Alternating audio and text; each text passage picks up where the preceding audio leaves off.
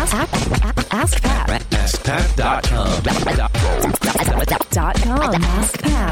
AskPat.com. What's up, everybody? Pat Flynn here, and welcome to episode 491 of Ask Pat. Thank you so much for joining me today. As always, I'm here to help you by answering your online business questions 5 days a week. All right, here's today's question from Sheeran.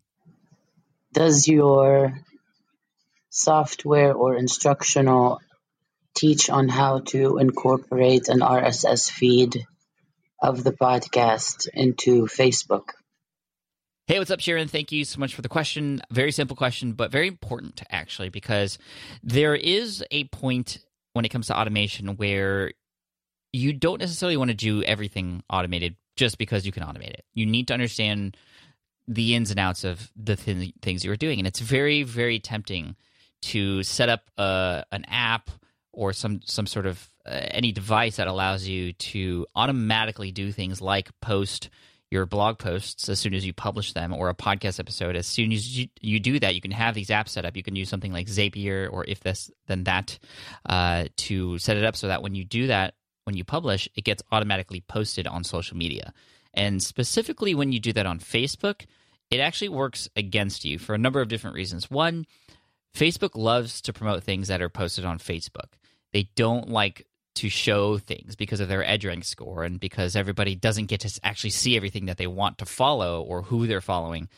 There's a very specific algorithm that they use, and it's based on a lot of things, engagement and quickness of getting likes and comments and shares and all those sorts of things.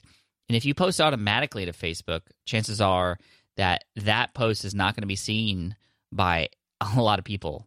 And I've seen the percentage at which the people who are following you on a page, for example, it's like a 1%, 1 to 10%, depending on your engagement, and it's kind of ridiculous. Now, you could really benefit from taking just a couple extra minutes to post a link to that particular blog post on your own and doing it manually. That way, you're actually posting on Facebook and not having a third-party tool come in and do that for you. That's kind of the worst offense, I guess you could say. In terms of Facebook and posting, if you have a third-party product automatically do that for you. So I wouldn't do that at all. Second tier is to take that link from that podcast that you just published, that YouTube video that you just shared, or that blog post you just published, and put that link directly into Facebook. That's going to work a little better than having a third-party program do that for you, but it's still not going to work because, again, it's sharing a link to some other place other than Facebook. The best thing you can do is to actually create content specifically for Facebook. This is what Gary Vaynerchuk's book, Jab, Jab, Jab, Right Hook, a lot of it is all about, because it's about the context on the platform that you're actually posting on.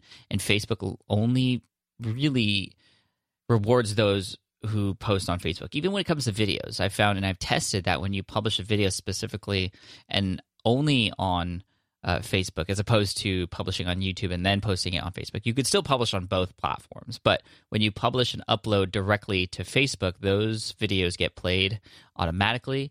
When people see them in their feed, they get more views, and they also get a higher score in terms of the EdgeRank score, and they're going to be seen and shared and commented on much, much more. So I wouldn't do any sort of apps or automation to incorporate anything into your Facebook feed. I would try to make it as real as possible, as real time as possible, and unique as possible. The other problem with doing these automation things, even if you were to do it on Twitter, which you don't get dinged for that because people on Twitter, they just follow you with whatever post you share. It's impersonal. It's the title of the blog post and the link, and typically that's it. Or it might say something like new on, depending on new on the blog, and then there's a link, and that's not going to give you very much room to get personal with that particular message. And I always take just a couple extra minutes to create a unique message that goes along with that link on Twitter.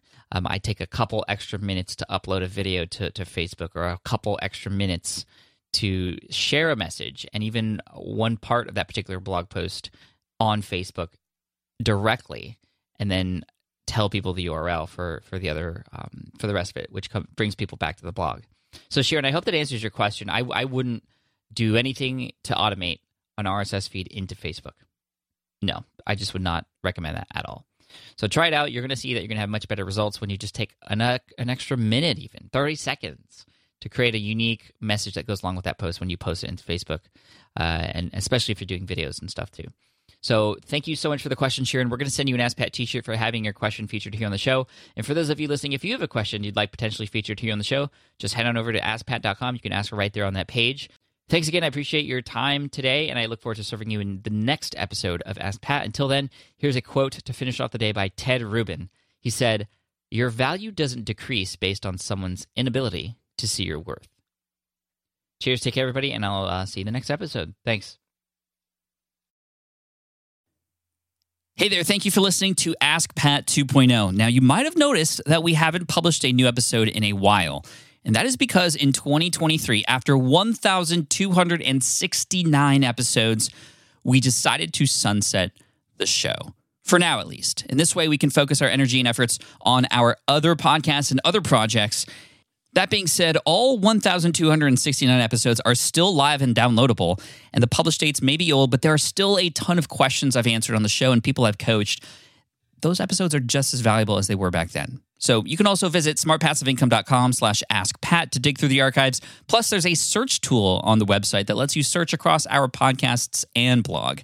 And of course, the Smart Passive Income podcast is still live and energetic and awesome and publishing twice a week. So make sure you're subscribed there so we can still continue this conversation. And we have some of the foremost experts and thought leaders in entrepreneurship on the show every single week, so you definitely don't want to miss it. Again, check it out. It's the Smart Passive Income podcast. Just find it wherever you're listening to this podcast. You can find it there as well. Thank you again for listening in, and I'll catch you in the next one. Cheers.